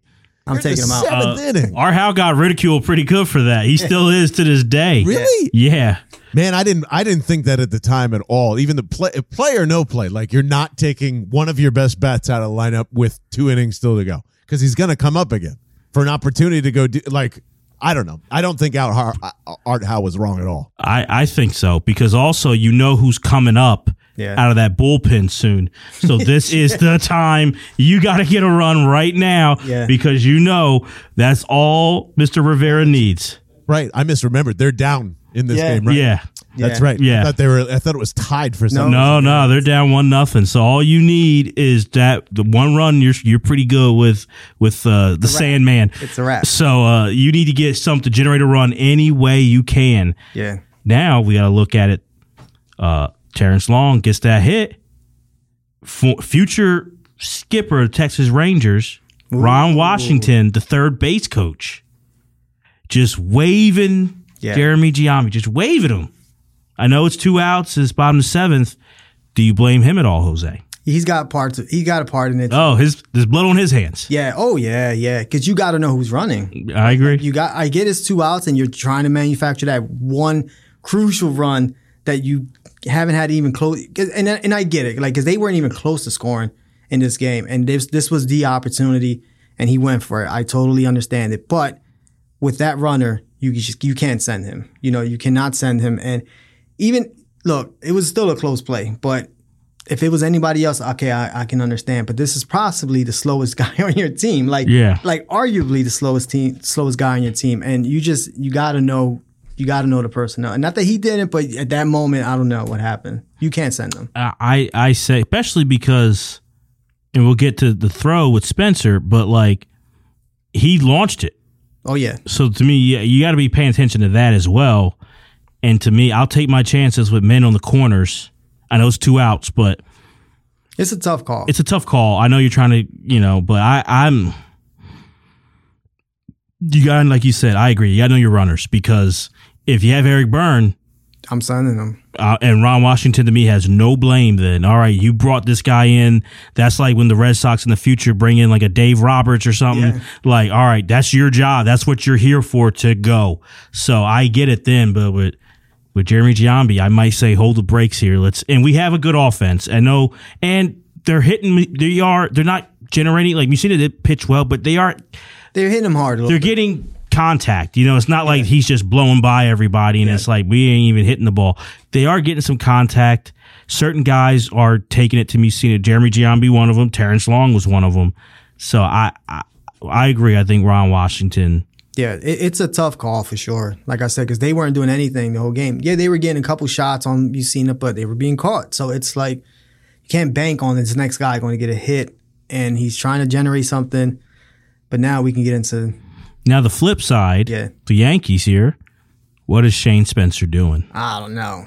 Like, the one thing you're taught as an outfielder, man, is hit that cutoff. And it's not like it was a line drive between first and second, and he's charging it, and he's got to play at the plate. He was close to the warning track, and he just launches this thing, and it's not even close. Because at first, I thought, did Tino like purposely let it go? No, it was like 6 feet and over his head. It was just a terrible, terrible throw. It's almost like, I know this probably isn't the case, but when I watched it then and I watched it back getting ready for this show, I'm like, was he kind of like not paying attention? The ball kind of got hit and he just like panicked and did something?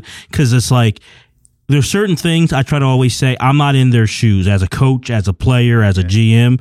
But there are some times when in sports people make mistakes where I'm like, no, that's common sense that the casual fan knows what to do here. And that's from Little League. Yeah, exactly. Like to hit the cutoff, and like it's not like you said, it's not like it's like he thought I can make like Doug Flutie or something. Like I can make it to Jorge or something. Like he was trying to be the hero. That's what it kind of felt like. Yeah. That's a good way to say it. Like maybe he thought I can hit it, and it's like, what the hell? Hell no, you can't do that. Because if he makes the throw and he's out, then it's an all-time great throw. Oh yeah, you know what I mean? But if he makes that throw, that's better than the Bo Jackson throwing out Harold Reynolds at the Kingdome, that legendary throw. Let's just take her easy there. I'm saying if Shane Spencer gets it to Jorge in the playoffs to stop that run in the playoffs. In the moment, you're right. You're probably right. You know what I mean? Like there's more at stake there.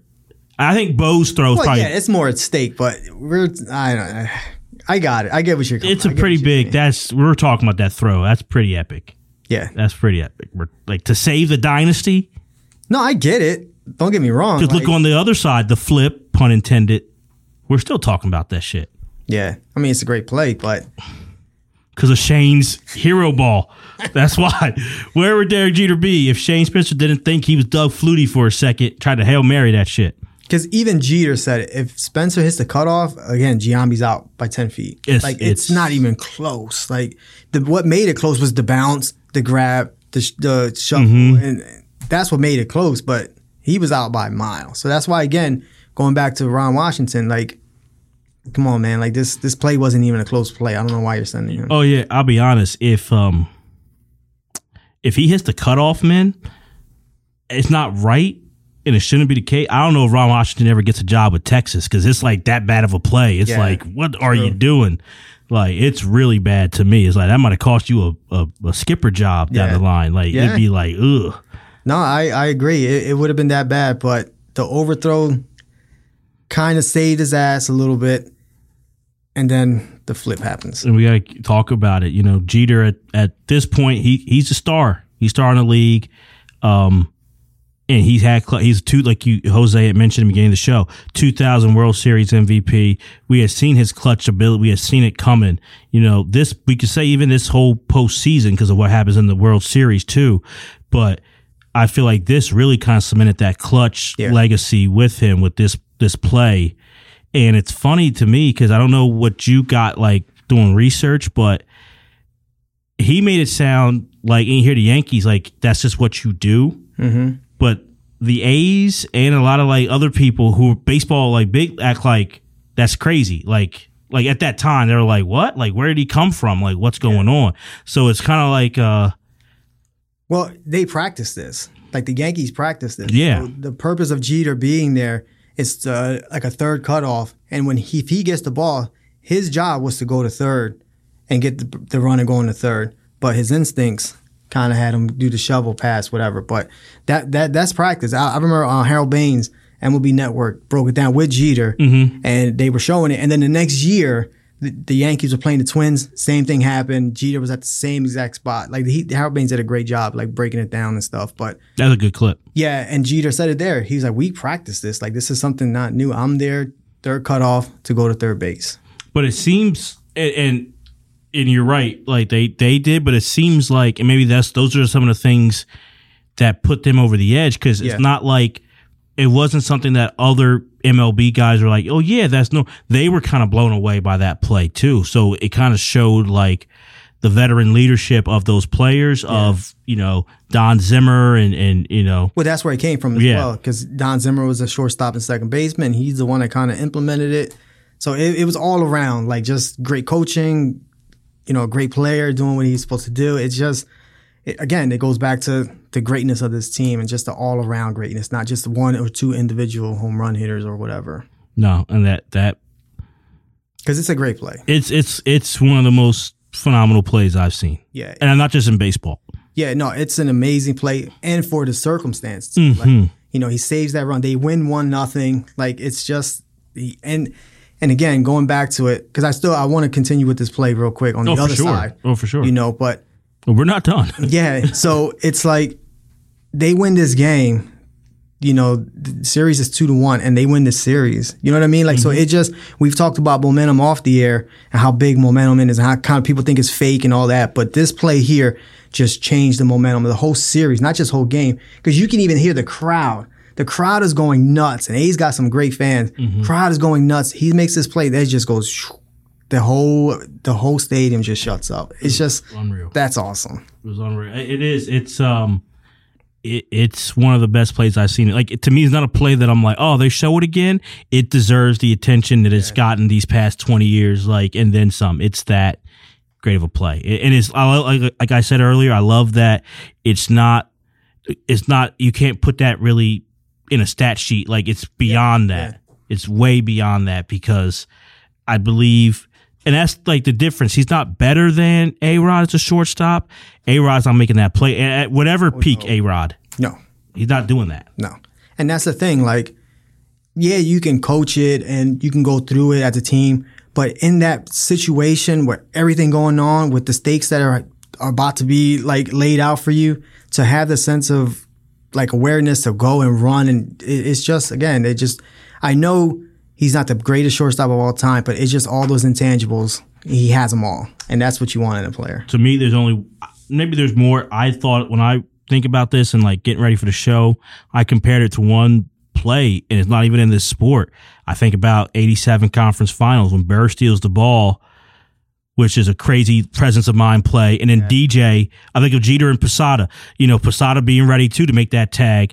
Yep. DJ with the presence of mind to cut, and Bird finds him to get that layup. Like both plays, like it takes. And to me, I look at this play with Jeter, and then Jorge was ready to come and make that tough tag. It wasn't an easy tag either. No, not at all. Not at all. He had to come and sweep it, and you can see he didn't even have full control. It was, and you see how pumped he was when that play was over because he knew it was like, this dude did something amazing, man. Like, and I'm a part of it. So let's go. And he saved the run. And again, he did save the game. Save the game. Save the dynasty. Yep. Yeah, they're swept. Oh yeah. Yeah. So let me ask you this, Jeremy. Because because we've talked off the air about this, and then it's an amazing play. Right. Like Jeter, it's super heads up play. But was Giambi not sliding an all-time quote-unquote dumb play? Not to me, it's not. No? Honestly, because of all these other factors that we're going through, breaking down, including the fact that there is still debate to this day from people, and you look at multiple angles. Oh, yeah. It's close. You don't know if Giambi is safe or not. Like if he was, close. you know. So to me, I don't look at it as a gaffe. You're putting someone in a position. I look at it in sports, look at it in real life with jobs. Put people in the right positions to do great things. You have him in a position that he's not used to. We've been saying from Brad Pitt and Moneyball about Jeremy Giambi. He gets on base. Yep. That's what he does. He's not a base runner. So you have him in an awkward position. A, you put him in that spot, and then B, you're waving him along, and also the way that throw went by Shane Spencer. You're kind of like, I don't know, where's this going? But also to me, it wasn't natural for him. He said it was just more, he was taught better chance to run it in than to slide. So to me, and it was that close of a play where you can break it down and you don't even know if it's by a mile maybe or something. Maybe who cares? But he's gotten more gaff for this than I even really realized. That people really knocked Jeremy Giambi all these years for not sliding. And to me, there's so many factors in there that I don't really knock him as much for me. I'm not saying that not sliding was the right decision. I don't think he should be harshly criticized for it, because you can make a case he still was safe anyway. I hear that. You know what I mean? But to me, he has to slide there. Not only, and you're talking about being put in a position, I felt like Ron Washington put him in that position, waved him around, let's go, get in there. And not only was Ron Washington waving him in, but the batter on deck was telling him to slide. You know what I mean? And that's what you're looking at. You're no longer looking at the third base coach. You're looking at whoever's on deck, and whatever they're telling you to do, that's what you should be doing. So I think he goofed up, man. You know what I mean? You have to slide. If he slides, he's safe. If he slides, there's no mistake. You know what I mean? This play it's a good play, but we're forgetting about it because whatever's going to happen in the 9th inning or the 10th or whatever. I don't think you're wrong. I think a slide is helpful. I just think there's so many things that factor into it that's because out of position that he shouldn't have been there. Ron Washington waved him around. That doesn't mean slide. And honestly, who knows if Jeremy Giambi's focused on that or he's focused on Jorge. Well, he's wrong for doing that. That's what I'm saying. And Jorge did a good job. He didn't sell it either. No. So that's a great job by Jorge, not selling what's going on. So if he's focusing on Jorge, I really, for me, I hear what you're saying. I don't knock him. I don't think it's something that I go if I'm an A's fan 20 years later, I'm if he just would have slid. I look at Art Howe. I look at Ron Washington. I look at those two guys more than I do him. For me, and I say that because if he hits the cutoff, man, like we said, he's gone by a mile. So you got to know that. Yeah. I think either way, he's good. If Shane Spencer isn't trying to be Doug Flutie, then I think Jeremy Giambi's screwed either way. I think a slide makes it look as ugly. He's definitely out. If he slides, he does a cartwheel, he's out. That's what I'm saying. Yeah. I don't think it helps him. He shouldn't have been in that position. And that's what, as a coach, and that's what manager is, you put your players in the best position to succeed for your team to win. And I look at Art Howe. He did not. I think you got to put Eric Byrne in there. Yeah, I agree with that. But again, you got to be aggressive as well. And again, we've talked about it. We just talked about it. It was 2 outs. They weren't generating shit, and Ron Washington was just going for it. So if he holds him up, and whoever, I forget who was up next, strikes out, then it's okay, what are we doing? You know what I mean? Then we're not playing aggressive. We should have sent him. There's arguments both sides. Don't get me wrong. We can be here doing this forever. Yeah. But I just think that if he slides, it's he's safe. That's it. It's a good chance he was safe anyway. Yeah, but you look at the angles. I know. I seen it. I seen it. And I think honestly, I always was taught tie goes to the runner. But I think also, and Steve Lyons, as much as I was talking shit about him, did a good job in talking about this. Like that when he was like, look, since the ball beat him, like I'm calling him out too, since he didn't slide, you know. And I was like, you know what, he's right about that. It's an interesting point, yeah. So it's all about perception too, and especially in baseball, like and that time there's no replay. Exactly. So I think you're like, does it get overturned? That's what I was about to ask too. Like that would have been a tough one. You said, does it get overturned? Yeah, I don't think so because of the magnitude of that. But it would. They would have been there 10 minutes looking at that. I don't know. I think it might. They didn't have the angles like they do in like 2021 and 2001.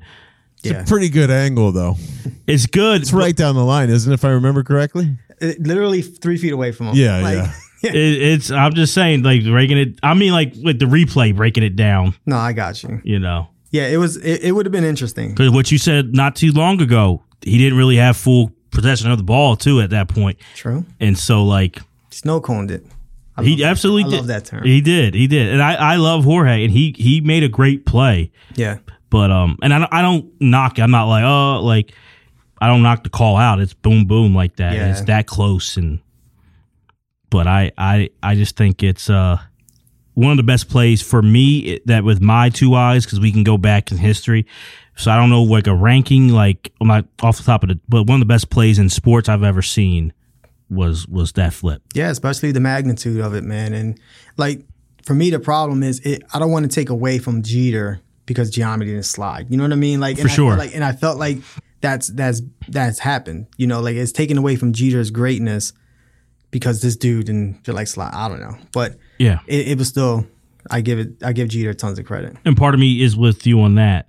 I don't look at it. It's not such a bad goof on Giambi. Did he make a mistake? I will agree with you. Like he didn't make the best decision. There's a better decision. I like how you said that. It's not the biggest goof though to me. Otherwise than a phenomenal player by someone. And sometimes you got to give credit to he made a great play. Yeah. I think Jeremy Giambi has said that years later. Like he made a great play. So this doesn't end the game though. No. This isn't the bottom of the ninth. But let's be real. In hindsight, it ended the game and the series. Oh, yeah. Like, sure. it was done. They were done after that play. Yeah. They But had to still have a it chance, doesn't, though. but it does. And then he was up the bat, and he had an opportunity to... He did. He could have, according to Jose and John, right his wrong. But we know who he's going against, too. Yeah, Jermaine Dye had a beautiful double. Mm-hmm. That was a beautiful hit, too, man. Inside out of that, right to right center field. Got on second. And was all laid out. You had Chavez up next. He had a terrible at bat. And then your boy Giambi's up. Man, I got to tell you, I don't know if you guys said that during, like, who do you thought was going to be the guy out of that? Chavi was my guy out of this group that I thought That's he's a good young man. enough. Yeah, He was good. He's going to, and then, you know, what do you have? Didn't he have like a couple of 25 and 30 home yeah. runs? Oh, yeah, he Just was good. Consistent, 25-30 guy. Obviously, Billy Beane started to tell him to stop stealing bases and all that stuff. Yeah. Too, but like, I don't know. I thought Chavi was going to be the bee's knees, and unfortunately, it was just the knees. Yeah, and he was a great defender. Mm-hmm. Like he can play. He had a nice glove. He was a great player too. Yeah. So they were stacked. This team was stacked, man. We didn't even talk about Chavez. Like No. and he was a great player, a great young player. There's a lot with this team. And it's and That's what I'm saying. Like, if Chavi hits a little further, like any little part of this series, it's so crazy how the A's probably should have won this thing. In so many ways. yeah, the A's blew it. Yeah, I look at it absolutely. like I don't think the Yankees won it. You know, Jeter made a great play as much as the A's blew it because the A's just matched up with them and were dominating them. I mean, I think they were like the Yankees were trailing them like 70 something consecutive innings. Like they were like they They behind. were dominating them. Like they had their number, but I think it was over when that flip happened. And I remember as a young man then watching that game and like they blew it because you don't give. And that's what I say about it. We talked about the 90s Bulls as that lights out kind of a team. The Yankees in the 90s and the early 2000s were like that in baseball. Like you give them any kind of breathing room, you will lose. And that play, I knew right then, I'm like, the A's blew it. Yeah. You gave them a chance. Because not only were they up 2-0, but they went to New York and beat the Yankees both games in New York, and then now you're like, all right, they got home field advantage. This is over. Like, I think the Yankees were the first team ever to come back from a 2-0 deficit when losing the first 2 games at home. Yeah. Like, that's in the best of 5 series. Like, that's even crazier, to think about. But again, certain teams you cannot make mistakes against, and this was one of those teams, and they made a big time mistake, and it cost them the series. Well, they lost this game. Giambi didn't get Mariano Rivera did what he does better than anybody in the history of the game. He closes out games, and he did that in Game 3. So it's a 1-0 Yankees win in Game 3. Great game. Great game. I want to ask you something about Mariano Rivera. Because to me, he doesn't get that Yankee hate. You know what I mean? Like, there's some people who really like Jeter or hate Jeter. You know what I mean? Like, there's some in between. I'm like an in between Jeter guy. Like, I'm the same way. Yeah, you know what I mean? Like, I don't love him. I don't hate him. He's just, he's a great player. He's a great player. But Rivera, he gets. I've never heard anybody say a bad thing about Rivera. No. Like, fans, nobody. I don't know. It might be just me, but I was just always wondering that. Like, why do you think that is? Like, I think because he's not a talker. He from what I hear, he's not. Obviously, I can't speak personally, but like, nice guy, nice attitude. Never tried to show up an opponent. I think that's a big part of it too. And I think there was no doubt about it. Like, there's a certain time, like once you get to like, I want to say by the time like 98 comes around, he's the best. And it's one of those things, it's that like Jerry Rice thing where it's like you're not arguing who's number 1. It's like, well, who's 2 through 5? Like, we know who 1 is. And I think people just gave respect to that. Like, he just did it the right way.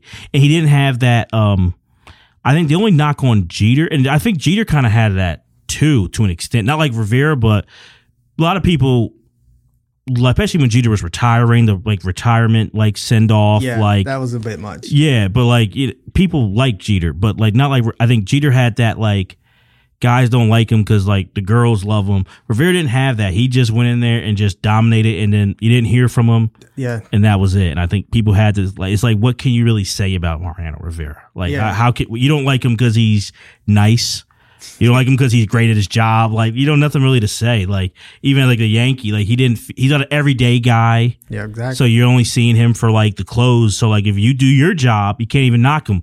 If you do your job, you don't have to see Rivera. If your team gets that, get ahead, but like you don't, it's almost like we earned this. Here comes Mo. It's over. It's over. And I feel like there's certain, like there's greatness, and then there's like, okay, this game's over greatness. You know what I mean? Like, it's like Jordan at the free throw with 2 seconds left, down 1. This game's over. Like, he's hitting both free throws. Like, Elway when the comeback drives. Like, you know what I mean? Like, it's certain players that, it's just this game. And when he came in, even if it was the 8th inning, and that's what I love even more. Like, he wasn't just like a 3-out guy. He would come in the 8th, get 6 outs, and you knew once he was in the game, it was all she wrote. Lights out 6 outs too, by the way. Like, but also I'll say this. I think what adds to it is you had to love him coming in the game at Yankee Stadium, Metallica, Enter the Sandman.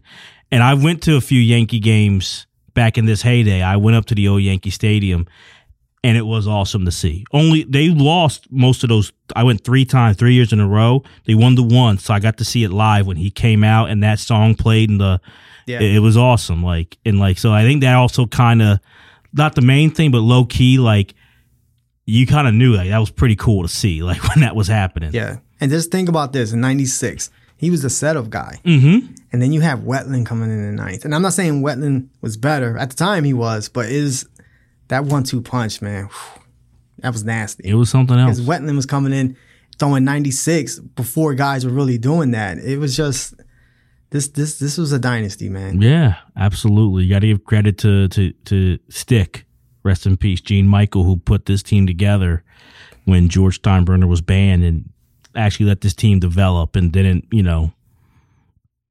unlike Steinbrenner, who would trade a lot of young talent. Yeah.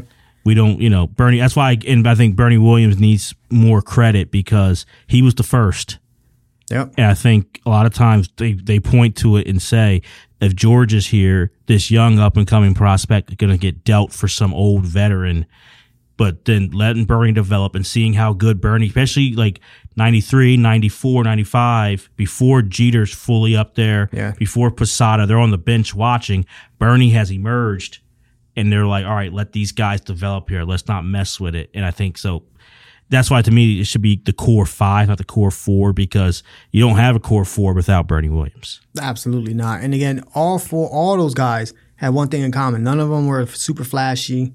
None of them were like, in your face trash talkers. None of them, Bernie, none of them. Like Posada wasn't either. And it was just, I think that's why in New York, they're just like loved. You know what I mean? And I can see why other fans who are not Yankee fans can jump on this bandwagon for these couple years. You know what I mean? Because the type of players they were. So no, it's great run here. And I give the Yankees, I think, better than any franchise in sports, in my opinion, honors their past. Yeah, better than anyone. And I think that's one thing I'll say that I don't feel nationally, because I think just like whatever reason, like people upset with the steroid era or the analytics, baseball kind of gets pushed away by some people. I think this team should overcome that and still be in the lore. But I feel like it's been cool over these years to see this dynasty, and they have like Jorge Posada Day, Mariano Rivera Day, Paul O'Neill, and like being like, yeah, I watched all these guys, like especially like the core 5. Like I remember seeing them rise up and like start and like get that due. Like this was one of the all-time great teams in my lifetime that I've ever seen in any sport. This is a great dynasty, and they don't get enough respect for, as far as I'm concerned. Yeah, and you want to talk about, and I don't want to make this like a Yankees love fest, but this is a team that's worth it, though. I agree. But the Rivera's last season, like that kind of like go off, and that was pretty cool. And then his last appearance when Jeter and Pettit came out, and he broke down. That's the only time really you saw that emotion out of him. He was always like, just focus, laser focus, and getting these guys out. And that was a good moment. That was a cool moment. I think so. And we got to look at the A's, on the flip side, and what this has like led to. That next year, yep, Giambi's gone, Damon's gone. Teams are looking at that line of like, who can I get?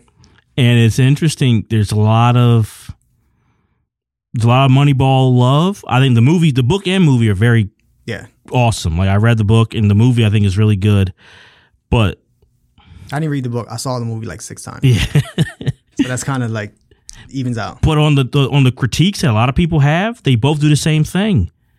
If you watch the movie, we'll keep it just to the movie for those maybe who didn't read the book, because it's in the same thing there.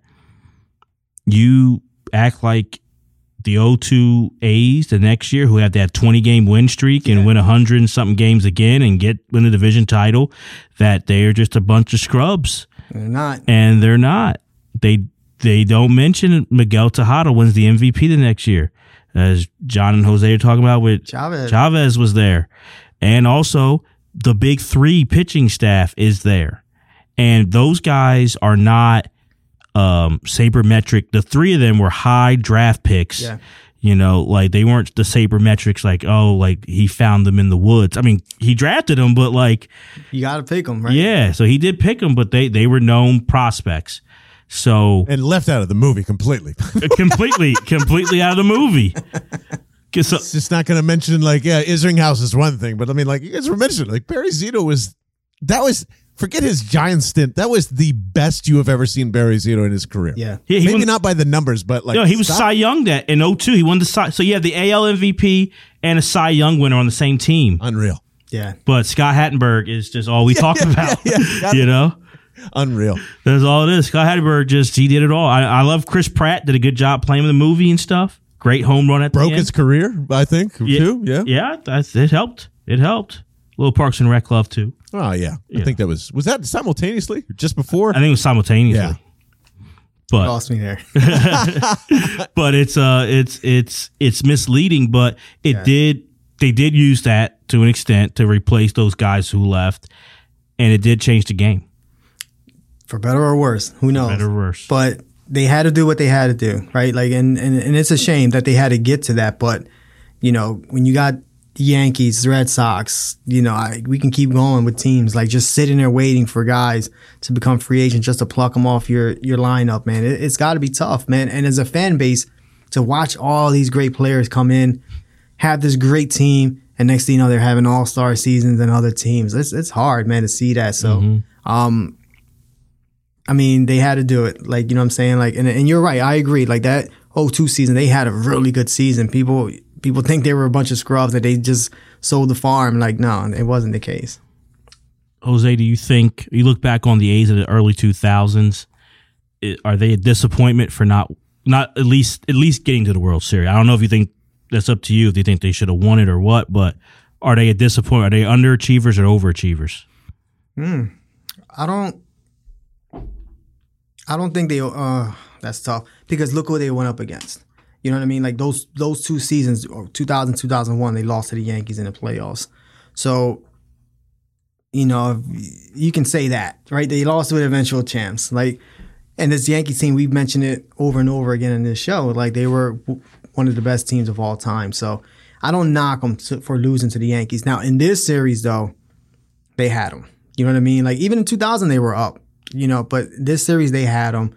So they underachieved, I think, in this series, like in this season, because they had a great run in that second half, and they were the hottest team. Even though Seattle had an all-time great year, people were talking about the A's, like they were going to come and go get to the World Series. So to me, they underachieved in this series because they were up 2-0 with home field and with Zito on the mound. Like, you couldn't ask for anything better. But overall, again, they lost 2 seasons out. They lost this 2 years out to the Yankees, to the eventual champions, one of the best teams of all time. So no, I don't think they underachieved overall. Yeah, I don't want to say the underachieve. I think it's just disappointing. It's really close though. It's close because 2002 you lose to the Twins. Yeah, you know, which I'm like, ugh. That's the bad one. That's the bad one. And I just think, like, if you get this W. And I think they beat Seattle. Yeah. Because I think their pitching I think what the Yankees pitching did to Seattle in the LCS. Yeah. I think the A's pitching could do the same thing. I think that Seattle team had overachieved, and I think they were kind of like running on E. Yeah, they were on fumes. Yeah. So I think the A's would have gotten them. I don't know against Arizona. I'm not sure, because that Schilling-Johnson combo was huge, but I just think, like, it would have been close. It would have been tough, but they had a shot. They would have, probably against the Mariners, they wouldn't have, but they would have been favorites against anyone else. So no, I agree. It would have been cool to see, especially such a young team. And again, if they win the World Series, how can you break that team up after that? It's one of the biggest what ifs, man, that I can think about in sports. So, and are we talking about Moneyball at that time? Who knows? And I missed out on a great movie. You know what I mean? So it's great stuff. This game had so much, man. I remember we talked about this off the air. You know, when we brought this up the first time, I was like, all right, Jeter flip, great play. Let's get into it. But then once we dove in like we do, man, it was just like, whoa, like which avenue do we take here? Right. And it was a lot. So this was fun, man. Absolutely, man. And this was it's a new era for In the Zone with Jeremy and Jose. This was a fun first episode in the studio at Last Out Media. I want to thank John. Thank you for producing our first episode here. I appreciate you guys being here. You'll probably hear Vince Quinn's voice here a lot more, but I'll be on by. I'm really glad that In the Zone is a part of the Last Out Media crew. Absolutely. We're glad to be here. Thank you guys for listening. Please rate, and review on Apple or Spotify, wherever, and you can tweet us at In the Zone 20201. For any comments, concerns. I know you want to say I'm right and Jose's wrong, but, Giambi should have slid. But, hey, Jose, man, it's a new era, and this is awesome, man. I'm glad we're doing this together. Yeah, exciting stuff, man. More to come, but, as always, stay tuned. Well, for the man, the myth, the legend, Jose Ruiz, I'm Jeremy Dove. Thank you guys for listening to In the Zone with Jeremy and Jose. Peace.